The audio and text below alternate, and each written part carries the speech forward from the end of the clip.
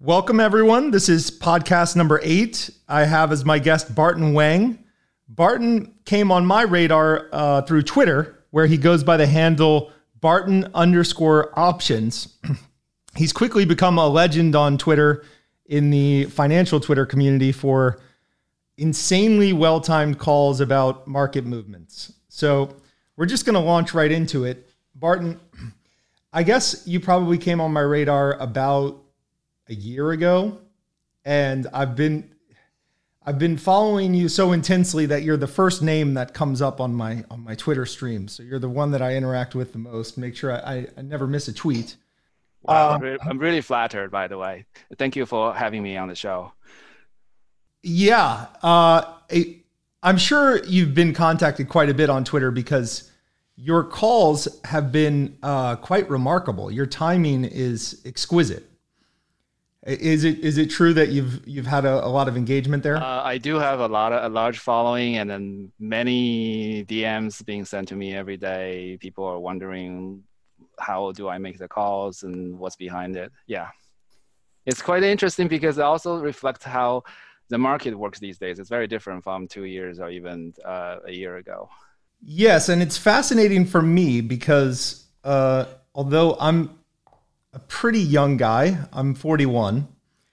I'm very old school in the sense that I've taken many PhD courses in economics. I taught economics for 9 years. I've read all of the important books in the field, and I always have that historical bent. So I sometimes struggle to catch up to new regimes. And you are squarely in the new regime. And so I want to get right into it by leading with a question. A key part of your predictions are looking at liquidity conditions and having what is essentially an underlying assumption that increases in liquidity will lead to an increase in stock prices, and decreases in liquidity will lead to decreases in stock prices. This is not something that economic theorists would naturally come to because liquidity wouldn't necessarily lead to an increase in stock prices according to theory. How did you come upon that linkage? Yeah, that's a very good question. So actually, Brendan, I'm of exactly the same age group as you are. I'm also 41 years old today, this year, and having very similar background in economic training. I went through the fundamentals, looking at all those before. But I think in the past couple of years, a couple of things really have changed, and is making this market force that's driven by the Fed and Treasury liquidity condition much more so than, let's say, 3-4 years ago. So what has changed? From the macroeconomic perspective, in 2015, Basel III was adopted by most countries, especially in the US and in Europe. And that has changed the regulation on the banking system, how banks manage their reserve. Basically, that's the currency. That's a digital currency every bank holds at the central bank. So in Fed's case, it's the Federal Reserve Federal Reserve. In New York Federal Reserve, there's a computer that has account for every single bank. And the bank reserve is literally what the quantitative easing, QE, has been increasing after the last financial crisis. And it's also what the QT in 2018 has been reducing and causes the turmoil in the stock market. And in the past 3 months, we've seen a lot of increase in that account balance by Fed actions. And that bank reserve is essentially the liquidity we're talking about here, because that through Basel III, which is a regulation passed by a number of countries together and adopted by ECB, by the Fed, and Fed actually increased the regulation sort of intensity. They tightened the regulation a little bit more than what Basel III stipulated. So what that effect is it changes how hedge fund, it changes how pension fund can leverage, how can they increase their exposure to the market, and indirectly, or you may argue directly, changes the basically buying power of a lot of the market participants. So that's a huge change, and we can go into details in a little bit in the market that has made the Fed liquidity condition up in front in how or what's driving the market. Another thing that has changed is the relative activity between the option market and the stock market has really changed also since 2015, 2016. That's a more gradual process, partly driven by the negative interest rate policy of Europe and Japan. A lot of the pension fund, a lot of the insurance company there, because they need yield, because they need to be able to pay for the liability they have in the future, they're really seeking yield in many different places, including the option market, this option market for US equities here in the US. So that essentially turned the option market extremely active in the US, and so active that the notional value being traded on the US equity option market far exceeds the underlying stocks that supports these options. So because of these changes, you can now see that there are a lot of mechanical forces in the market. So the market is so different from 5-10 years ago. If you just pull out a stock charts, it's not like we had in the 2007, 2006. You have these prolonged topping process. You have a rounded top, a rounded bottoms. You have those double bottoms. These days, the stock market just goes straight up or straight down, like a straight line. There's very little up and down volatility that you saw in the past. It's just either going up or either going down in a straight line. The tops are V-shaped, inverse V-shaped. The bottoms are also V-shaped.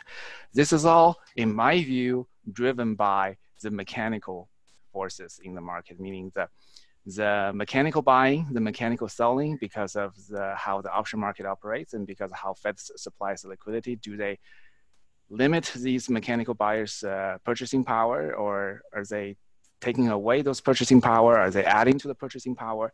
So all these forces adding together is causing the market to behave very differently. So going back to your original question, why do I and how do I examine the Fed liquidity condition?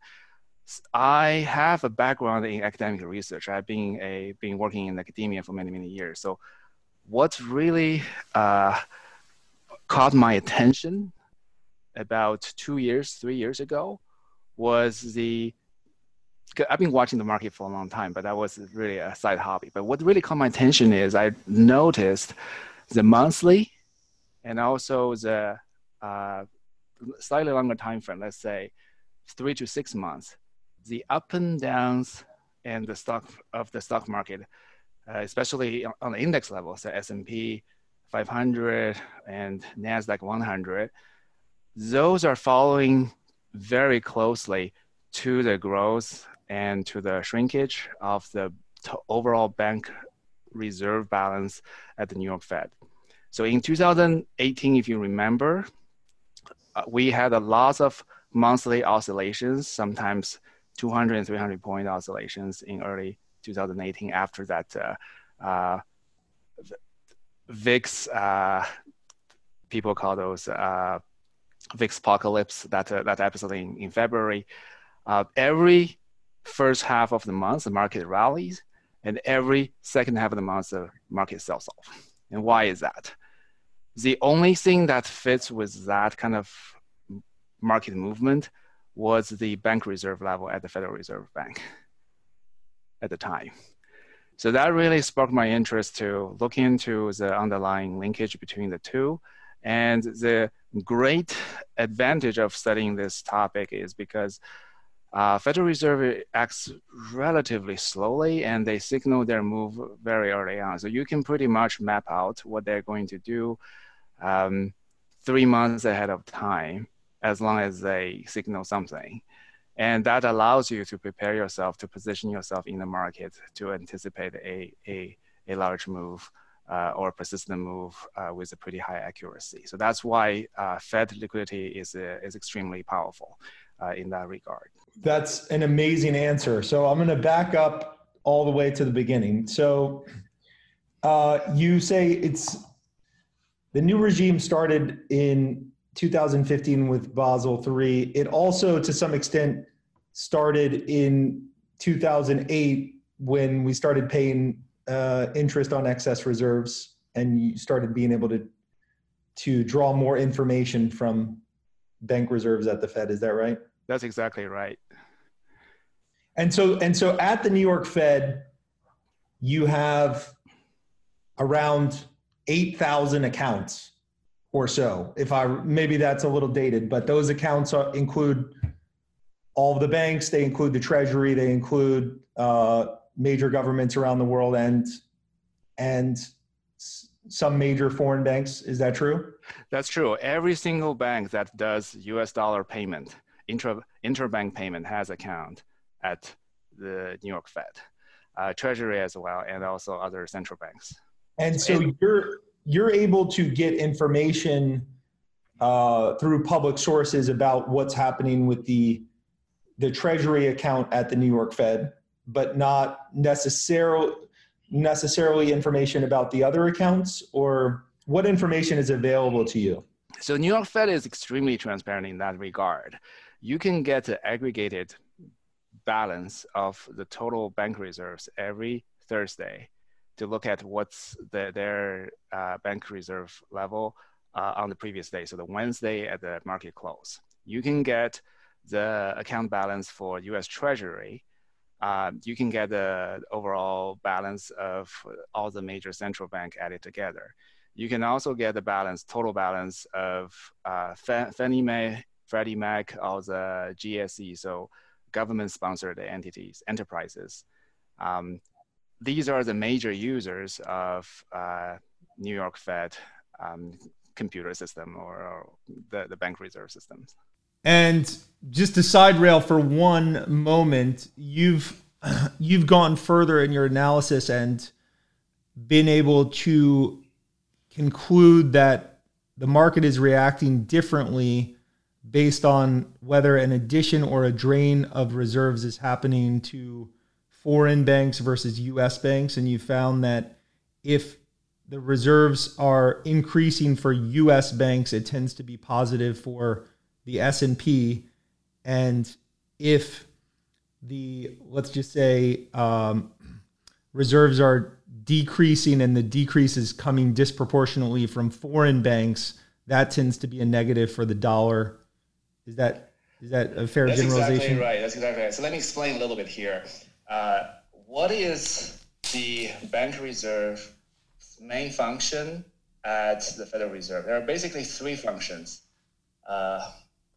Number one is for interbank payment. If I pay my mortgage today, let's say from my checking account at Citibank to my mortgage servicer at Wells Fargo, if I pay, say, $5,000 on my mortgage, the Citibank New York Fed account has to pay $5,000 of the reserve into Wells Fargo's New York Fed bank reserve account. So every single payment we do will have a commensurate payment cash flow in the New York Fed account. So every time we do that, any dollar transaction, that has to be replicated at the New York Fed as well.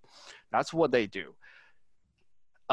Any cash exceeding the necessary amount needed to satisfy the interbank payment can be used as basically liquidity for leveraging in whatever market you like, stock market, commodity future market, various markets. This is also because of the regulation after the financial crisis.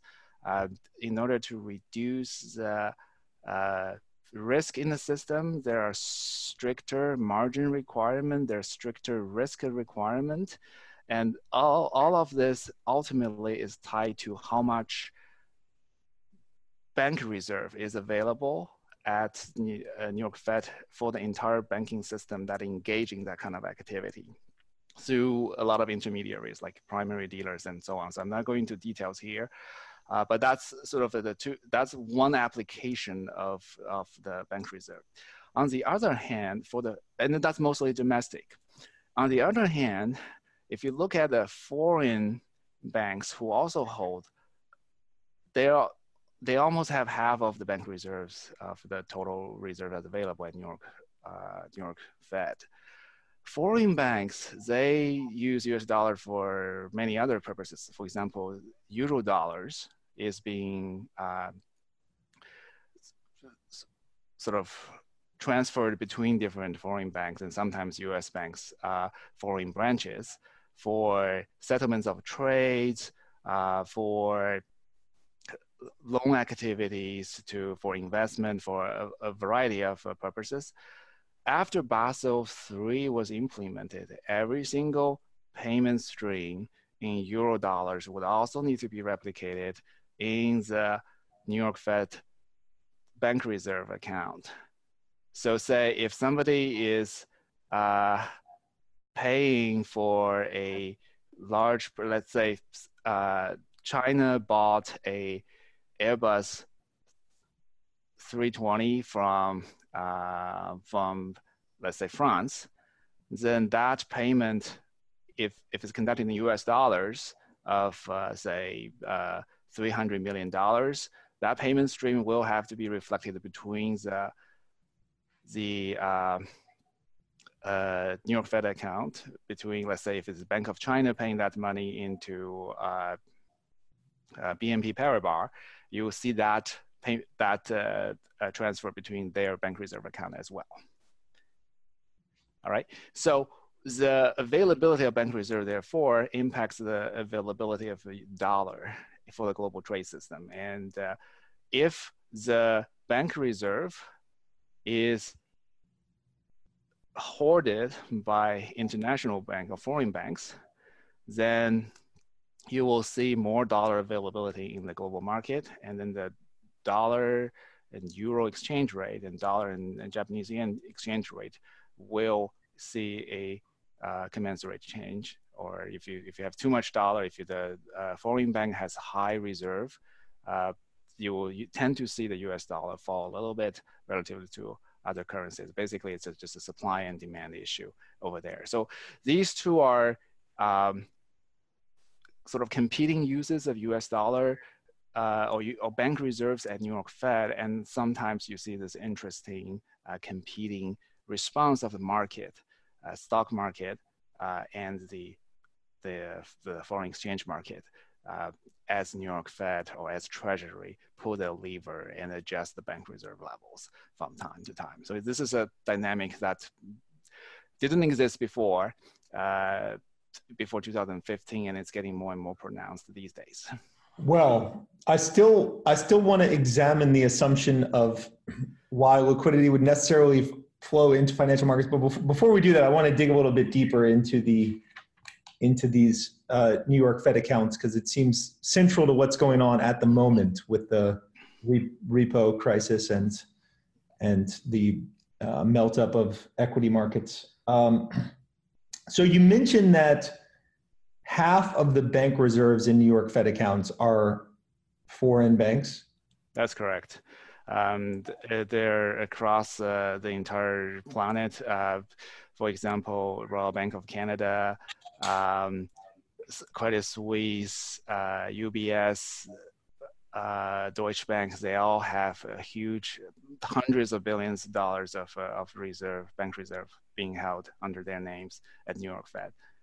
So does that correlate over long periods of time with trade deficits? Like as the US runs high trade deficits, the bank reserves of foreign banks tend to grow, or there's not necessarily that correlation? The correlation between trade deficits and the foreign bank reserve is not very strong. This is more of a current account balance issue, depending on how the overall cash flow is being generated between U.S. and overseas banks. So there could be foreign direct investment coming back into the U.S. to offset the trade deficit, and that will show up in the balance of the foreign bank reserves.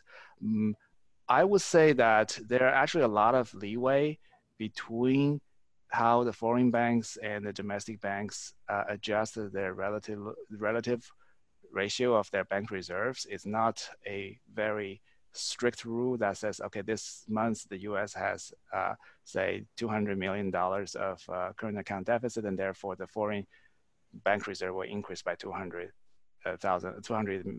million. The foreign banks can also participate in the U.S. repo market. So they do have a choice of putting those money into the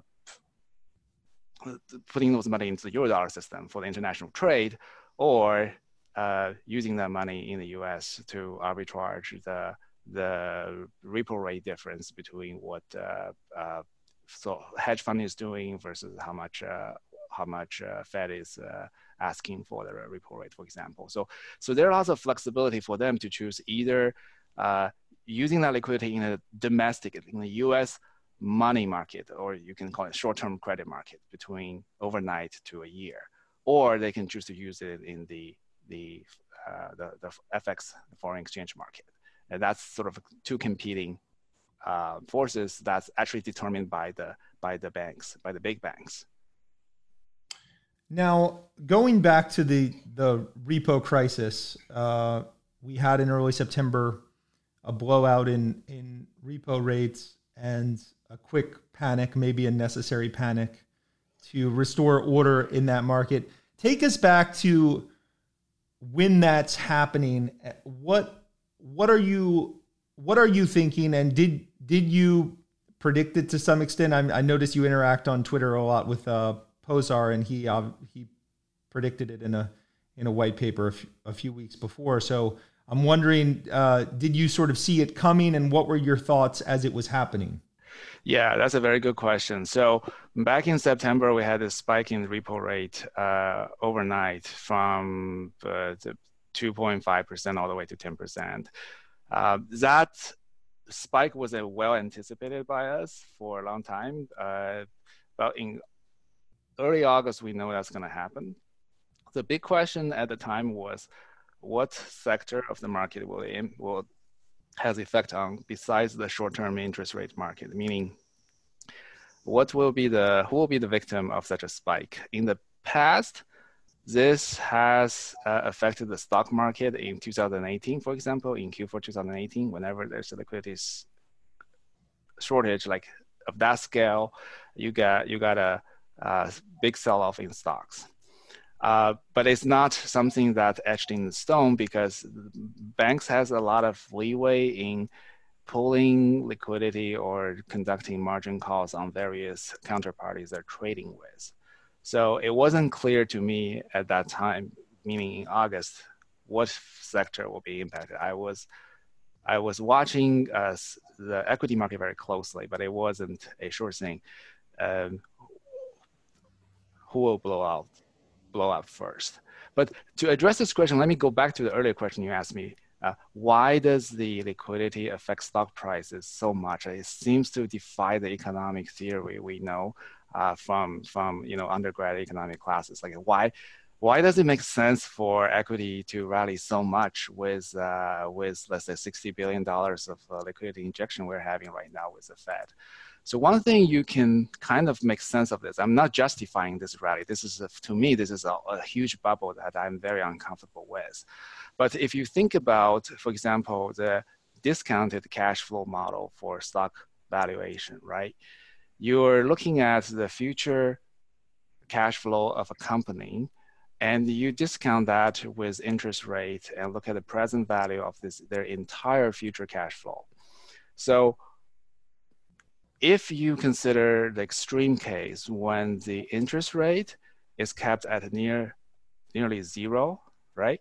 Then the present value of the cash flow, the future cash flow, is basically the same as the future value of the cash flow because interest rate is almost zero. So if you sum up an infinite stream of future cash flow, that basically give you a stock price of infinity.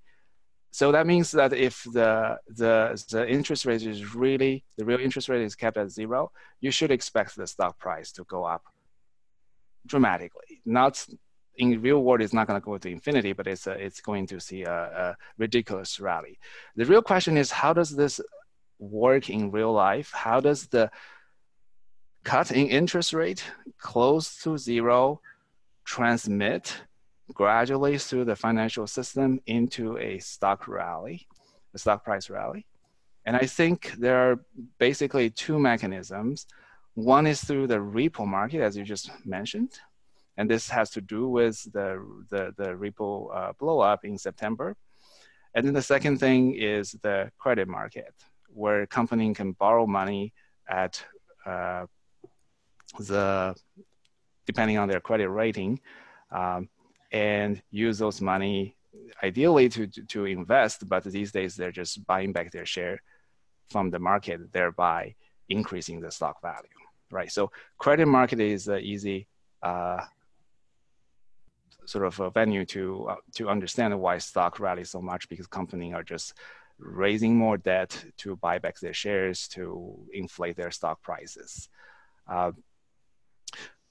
I don't want to get into whether this is a good way or a bad way to use capital, but it's what is happening right now. Now, the repo market, the other part of the equation, is something that Fed has a lot of control over. And that is the action of the market, not by the company themselves. This is basically a funding market. If you think about what the equity market, who are the major players, this is the funding market for hedge fund, for the option market to gain their leverage. There's an implied leverage ratio for every option, right? For a call option, for put option, you have a built-in leverage in there. That margining at the dealer level, it was financed through the repo market. If the repo market rate is high, that means the hedge funds will have to pay a lot more to gain the, say, 2x or 3x leverage they have on their book. And that's much higher than the treasury rate, the 2-year or 3-year treasury rate. They have to pay this repo rate every night to maintain their level of leveraging. The same thing applies to the future market. If you look at the future contango, the steepness between different expiry of the futures, there's a financing cost embedded in it.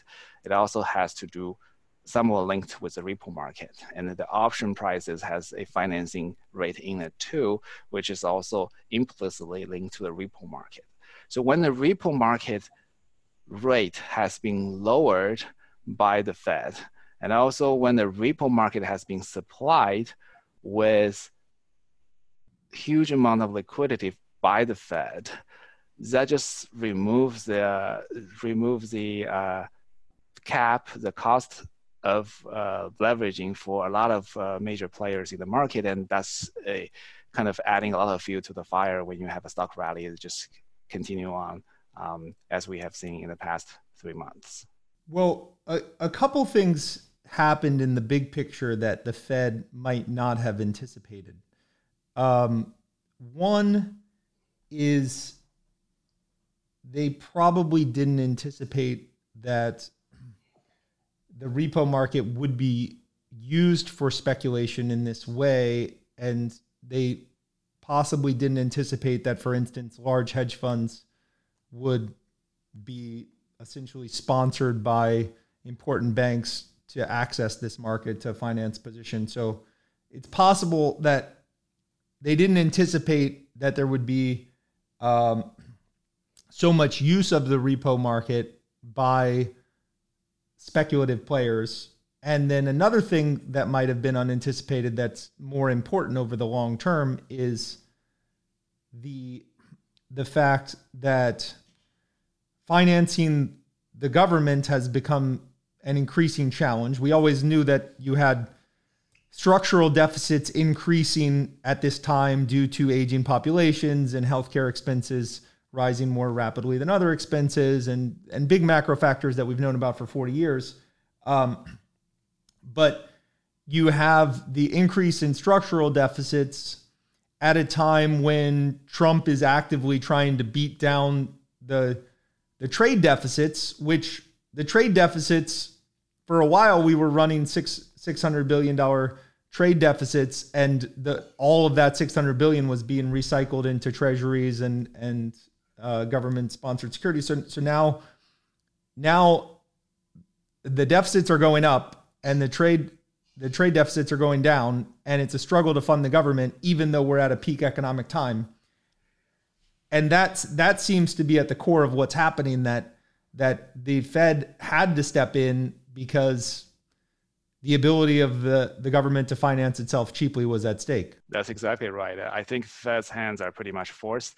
And as you said, this equity market rally is indeed an unintended consequences of their monetary policy. And I think that's probably a secondary consideration to them as opposed to the short-term interest rate they're trying to control. But I think overall, the Fed is not concerned with a stock market rally because there's all these pension fund obligations that need to be paid out, and then baby boomers are pretty underinvested in their retirement savings, and then seems to be that a equity market bubble is somewhat aligned with a lot of people's interests. Let me put it that way, because a lot of the money that's flowing into when Fed release liquidity into the system, if you look at the classical economics theory, that's the base money, right? There's a money multiplier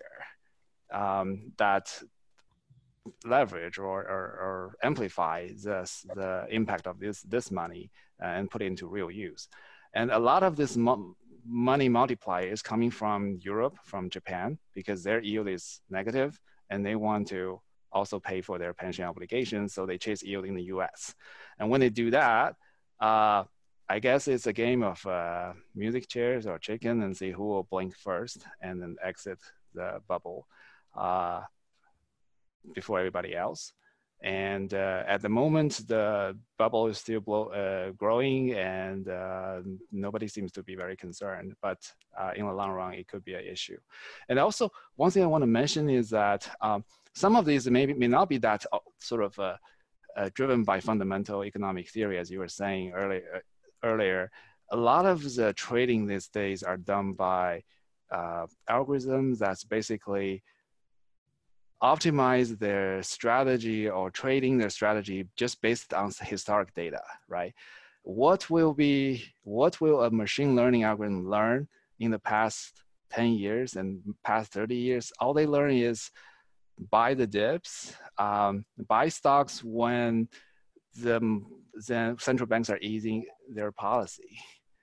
So if a large portion of the market just perpetuate that kind of behavior, every time the central bank add more fuel into the system, it's going to trigger these algorithms, and that just causes the system to behave like a giant bubble.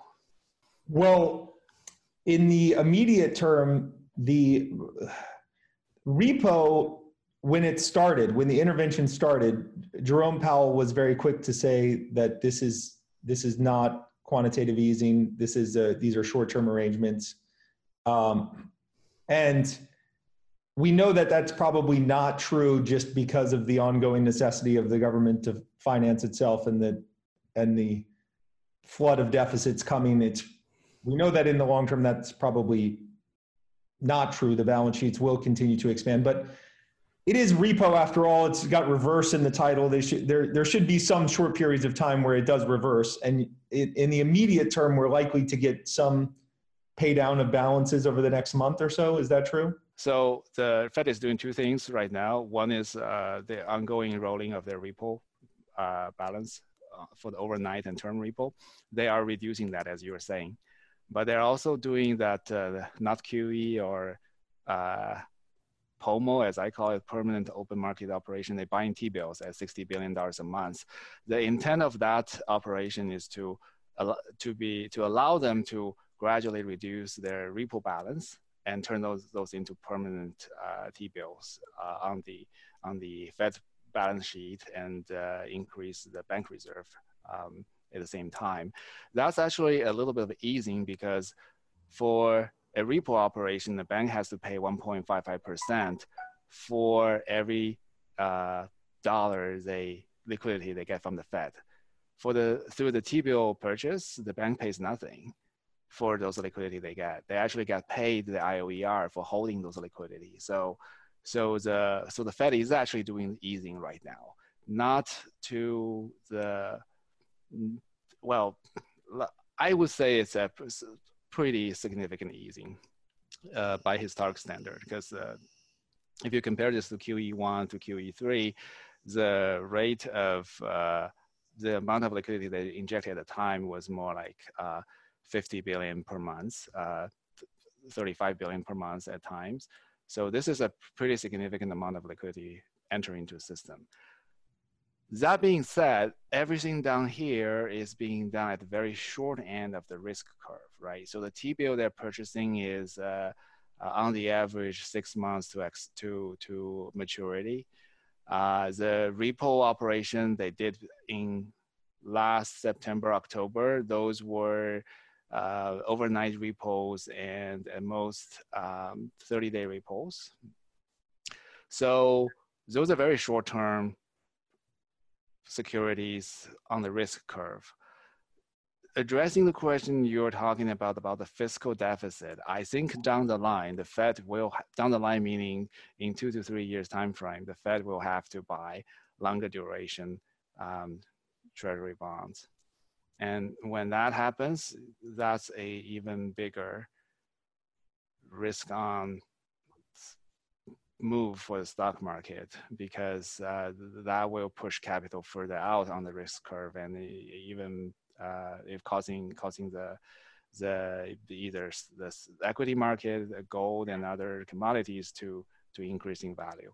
But in between now and then, I think there could be some period of time we see a pullback. We see some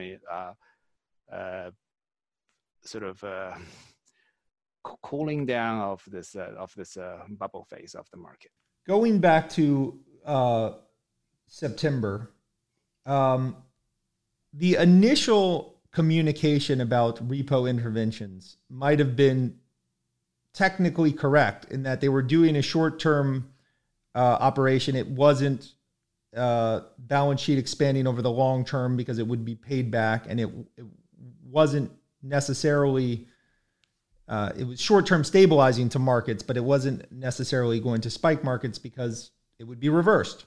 But I guess market participants sort of saw the writing on the wall that it couldn't be reversed because you have this ongoing requirement of the Treasury to issue bonds, and eventually you can trade bonds for cash, but the bonds keep coming, so you have to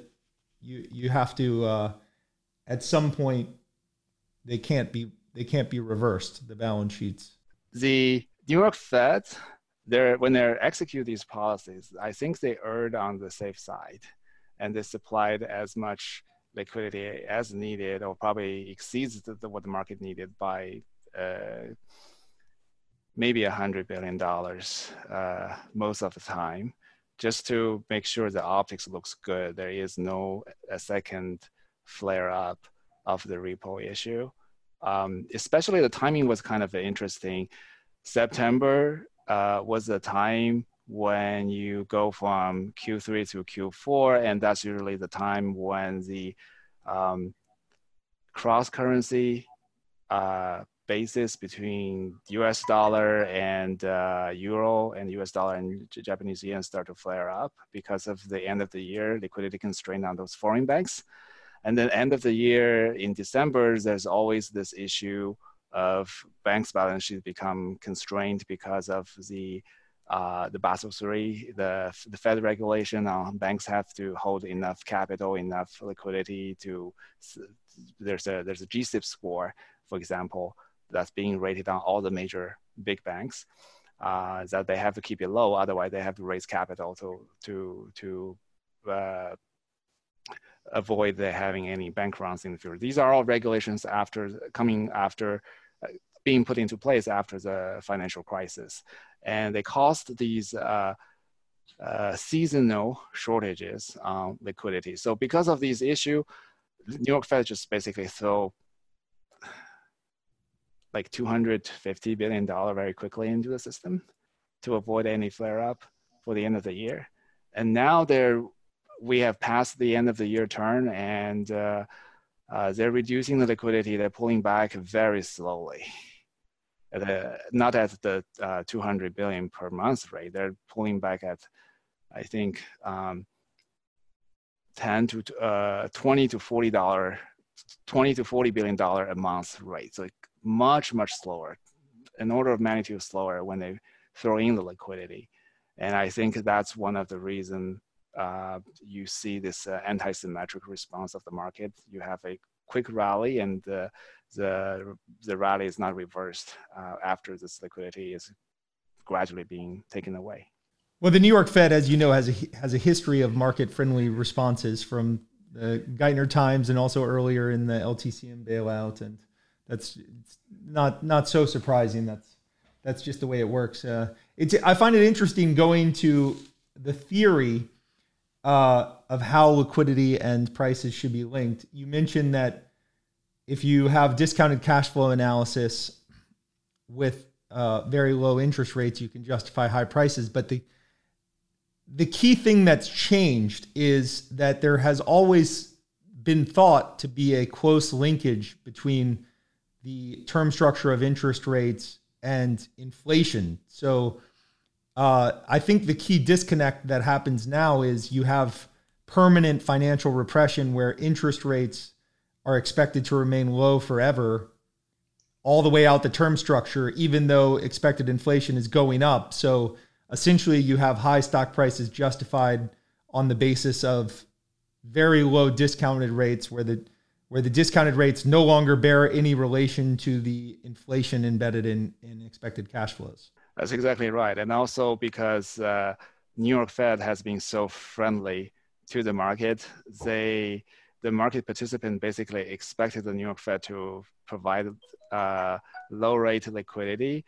And if they don't, a 2-day crisis, quote unquote crisis, with a 10% repo spike is sufficient to trigger New York Fed to provide low cost liquidity for months, right? So if that's the expectation of the market participant, as most of the hedge fund, a lot of the hedge fund and pension fund are doing today, they're just getting their finance through very short-term overnight repos. And then who cares about the 10-year, 30-year part of the yield curve? Because you can get cheap financing on the short end, and you can always roll it over because New York Fed is always going to be the dealer of last resort and provide the liquidity, being your counterparty when you need it. That's sort of create this unfortunate dynamic in the market that people are just piling on the risk assets. You mentioned also the option markets as another key element of your analysis, and I notice you get especially active on Twitter around option expiration. Take us through your views simplistically of the interactions between the index option market and the stock market. Why necessarily does an increase in demand for, let's say, writing put options in the case of these foreign parties that you say are seeking yield, why is that affecting underlying stock prices? Good question, and let me just start from the basics. When a foreign pension fund, for example, they write a SPX put option. So that means they sell a protection on for the buyers of the put option. say, let's just make a round number and make this easier. So let's say a pension fund sells a put option that is 10% below the current price of SPX, and that will expire in the future 3 months from today. And there's a number what we call delta. Basically, it's a property of the option that tells you if SPX move by $1, how much will that option price change? For 10%, I don't have the quote in front of me, but roughly that should be about 15 to 20 delta, which means the option price will change 15 to 20% for every dollar price change in SPX. So when you sell something like this, who is the buyer? Who are the buyers? Usually, in the past, let's say 10 years ago, the buyers are usually other asset managers who use put options to hedge their portfolio as an insurance policy in case of a sudden drawdown on their sudden crash in the market, right? But these days, there's so much sellers of the put options and also the call options. They're still these organic buyers of asset manager, but a lot of times the buyers are just option market makers. So these are professional trading firms, prop trading firms that be the counterparty of whoever is buying or selling on the market. That's kind of funny. That's kind of funny what a dramatic reversal that is, because for decades, the business was that the insurance on the S&P, if you would be written by the option market makers and they would be bought by market participants. Now you're saying that it's the market makers that are essentially buying the insurance. Yes, there are too many insurers, not enough customers. That's a crazy reversal. Yeah, and it's crazy that everybody wants to buy insurance for sell insurance. Well, it's insane that people will seek yield sitting on a bomb. That's a totally crazy marketplace. We can all agree. So the option market has sort of a change of dynamic of who are the buyers and who are the sellers. And now, after the financial crisis, there are much stricter rules on how much risk a prop trading firm can take, because they have margin requirement for their accounts at the CME, at CBOE exchanges. So they have to hedge their delta, meaning they have to make sure that their account balance are not affected by the SPX movement, the underlying index movement. So these market makers, they're not trading, they don't have directional views. They don't want to hold directional views for the most part. What they are trying to do is to figure out whether the implied volatility of the option was priced correctly. Is the time decay of the option is priced correctly? Whether the probability, so there's a cost for the option, for the out of money option to be priced the way there is. The out of money option at expiration, they're worthless. But before expiration, let's say 3 months ahead of time, they're worth quite a bit of money, because there's always a probability of having a crash and getting this option in the money, right? So the market maker don't want the directional part. They only want to have the volatility part priced correctly. So in order to avoid having the directional view, they keep hedging the directional part of the option value. It's that hedging activity from the market makers, and also the hedging activity from some other market participants, such as vol-controlled funds, volatility arbitration fund. Those funds, they also hedge out their delta component of their options, and these mechanical buying and selling. So when they hedge, they're basically buying or selling SPX futures, or they buy the underlying stocks. That's very rare for them to do the underlying stock, because it's much more costly and expensive. It's not as clean. So at this moment, typically that hedging flow accounts for about 18 to 36% of the future market daily activity. If you just look at the exchange traded options, if you take into account the OTC, the over-the-counter options, they probably take up about 35 to even 55% of all the future trades. That's so in option markets in general, for it to affect stock price, you have to have one party basically doing something in the underlying and the other party not doing something in the underlying. So what's happening here is that, roughly speaking, let me see if I have this right. The foreign party, let's say a yield-seeking fund, is writing options on SPX for yield. And they are writing options without doing something on the underlying, and a U.S. market maker who thinks that these options are underpriced in terms of implied vol buys the put. And then when they bought the put, they're now effectively short the market. So to hedge out that exposure, they buy the market in the S&P futures. Is that about right? That's exactly right. And they buy 15% of the notional exposure of the put.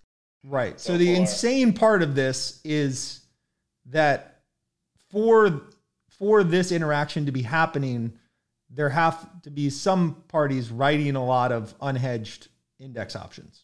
Right. And there are tons of people doing that. It's a big part is coming from the foreign pension funds, insurance companies. Also, U.S. pension funds are doing a lot of this activity as well. They also call it just yield enhancement strategies. So this is like a whole new level of bubble or nothing, like all in or bust. Like this is just a whole new level for pension funds.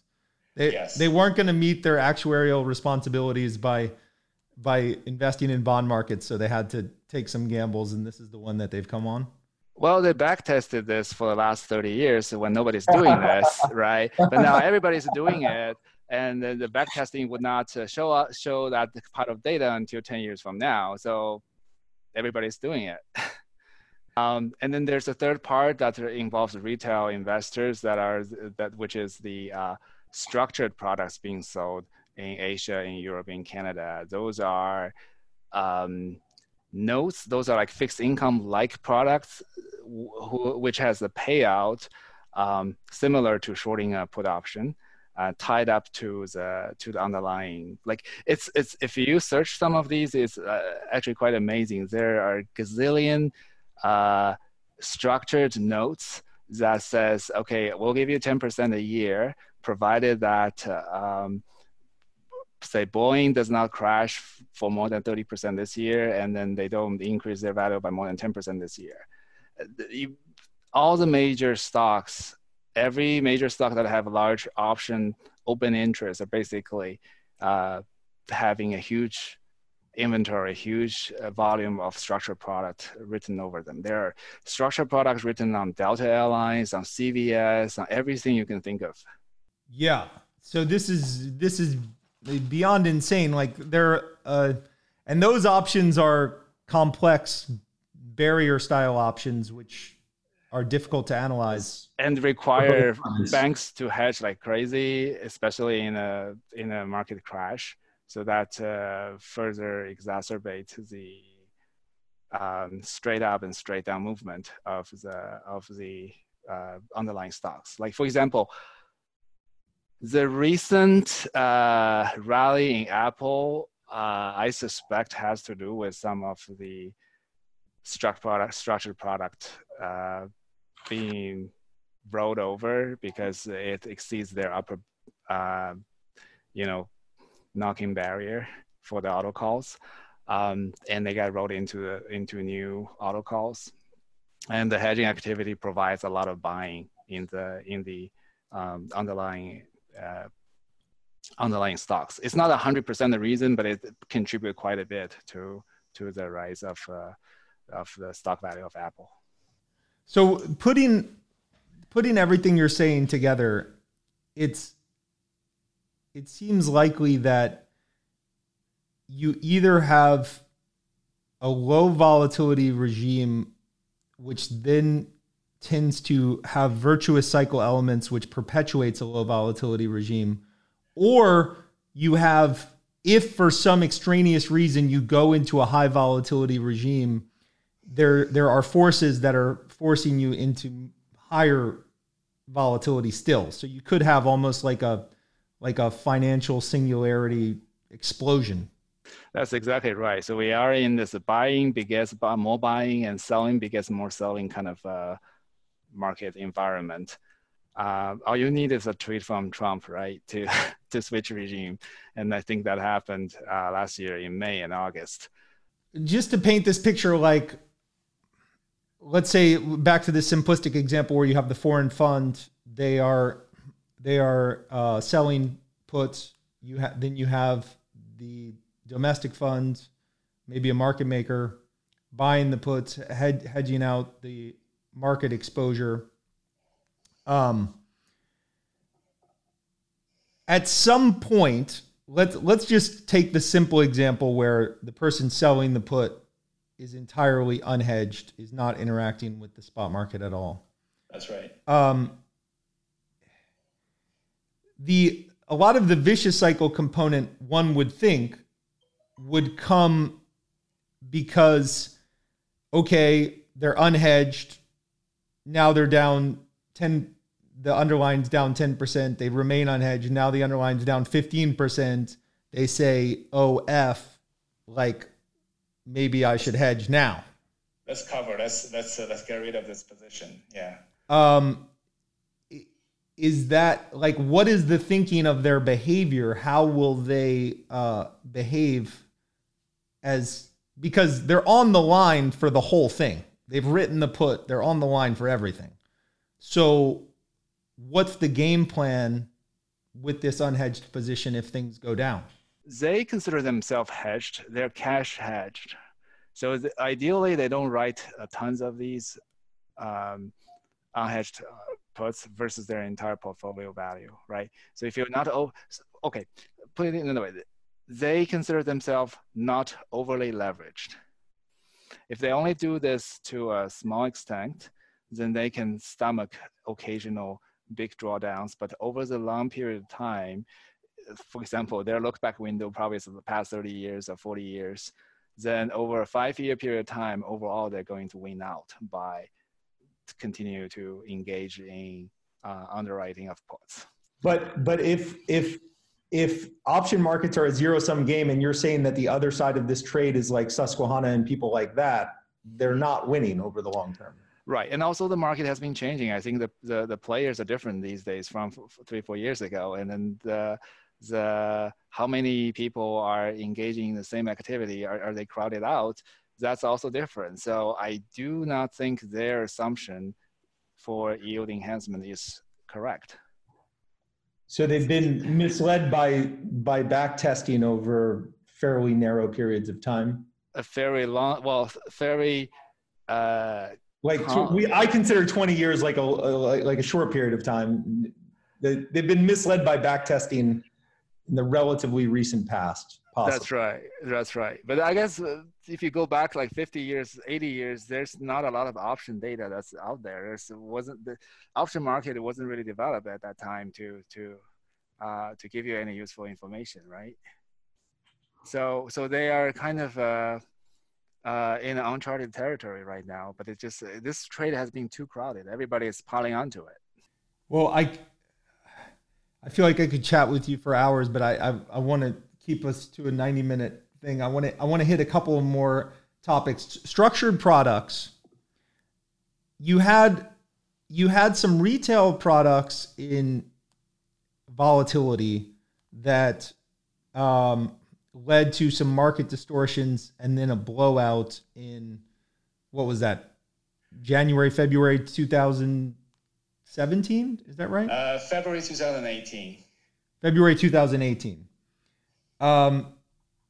And those structured products became really popular in a fairly short period of time before that, right? Like in a year and a half or 2 years before that. Right. That became really popular after Trump became the president, I think. There was a warning sign of some really significant loss can occur already in the summer of 2015 when China devalued its currency suddenly. And during that episode, I think there was like 15 or 20% drawdown on some of on the VIX ETFs over like 1 or 2 days.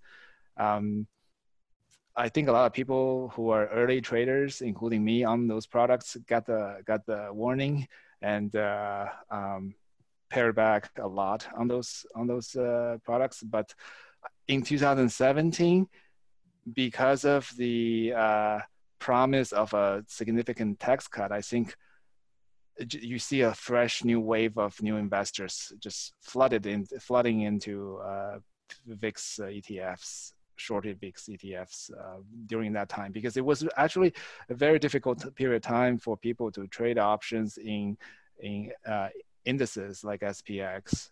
The volatility was really low. Implied volatility was really low.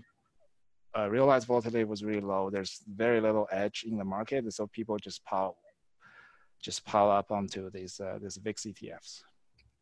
And then when that February 18 happened, the blow up, there was a quick reversal in behavior, right? Because the sting was so significant. That's right. A lot of people got burned, and then they pared back on the short VIX trade. But the short option implied volatility trade, like selling out of money puts and selling out of money calls, those were continue to gain momentum and get traction, which caused the Q4 2018 market correction, because there was a lot of puts being written basically before the October crash and also before the December crash. And the covering of those puts basically pushed the market downwards to the extent we saw. So basically to the same idea as you mentioned earlier in your example. When you sell a put option, the market maker has to buy the underlying index. When you buy the put option, the market maker had to sell the underlying indices. So when a lot of people are covering their very scary positions of short puts, that actually pushes the market even lower. I want to hit one other topic. I want to hit the topic of the interaction of high frequency trading and buybacks, which is one thing you sort of hinted at. So we have an unprecedented level of buybacks. That's right. And buybacks in terms of economic theory are not so terrible.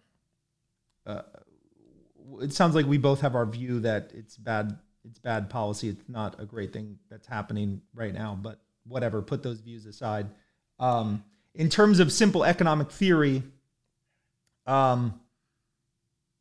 it's not so bad because it doesn't change the underlying realities.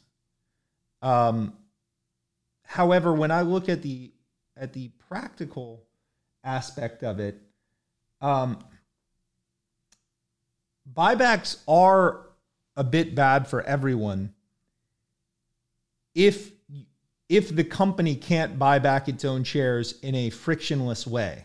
There's economic theory would assume that buybacks are neutral. Right. However, that's only true if efficient markets hold and you're able to buy and sell unlimited quantities of shares without moving price. Right. What seems to be happening today is companies are buying back shares at record levels, and as they buy back shares, possibly because of high frequency trading, the price is moving on them, and they're having to pay a high price for the equity share that they're getting. And if that is the reality, then it's bad for all parties. Right. So, do you think that there's some of that? Like, do you feel like buybacks are in fact a key part of price movements these days, or of share demand? Yeah, I think that's probably accounts for 40 to 50% of the underlying forces that are pushing the price up. It's basically providing a floor for the single names so that they don't fall too much. The buyback bid is always there to elevate the market. I agree with you in the frictionless market. This is a sort of it's arbitrage, right? It's an arbitrage that if there's a difference in the cost of financing, then you should be engaging the share buyback if the debt is really cheap. But it's going overboard now that the companies are loading up themselves with tremendous of debt that may not be able to repaid in a recession. And can cause significant pain for the company and for the companies and for the economy in the long run, and use those cash just to buy back their shares. That's basically turning the bondholder into shareholder in the future. You can see. So most companies are engaging in the same tactics of airlines, what they did in the early 2000s when they load themselves up with huge amount of debt, and then they have to go bankruptcy and then turn the bondholders into shareholders. I feel like a lot of the big cap companies are doing exactly the same using exactly the same playbook these days, which is unfortunate. Yeah, and it's maybe long-term unfortunate for the equity holders. Right, because they will be wiped out, and then the bondholder will turn into new equity holders. So in our last 5 minutes, since I promised the 12:30 hard stop, tell me what's on your radar for analysis in 2020? What sort of things are you looking at day to day, week to week? I'm mostly looking at what the Fed and Treasury are doing, whether they're changing their courses, how there's several market forces in the option market, how the positioning, how the open interest, and how the volume of the option changes in indices in major currency pairs as well, because there are lots of foreign players in the U.S. equity market as well. So I think the market is definitely has overextended itself, and this is not an organic rally. Lots of air pocket below. Everybody is waiting for a pullback. If there's a big pullback, there's definitely no bid below this. A lot of people know this, but Fed is still injecting liquidity, so nobody wants to stand in the way of this steamroller of non-stop bidding up of the big cap stocks and the indices, right? So I will be very vigilant towards the end of that bidding process, and probably look for opportunities to see the market mean revert a little bit towards the later half of the year. Especially we're in the election year, right? The market is supposed to be, and typically has been, pretty volatile in the election year. I love it. Well, I will continue to follow every tweet and every reply. I encourage all the listeners to go to Twitter and follow Barton_options. With that, this might be my favorite podcast ever. I really enjoy getting into it with you. I hope we can do this again sometime. Really appreciate it. Thank you a lot for having me on, Brandon. All right. Bye. Bye.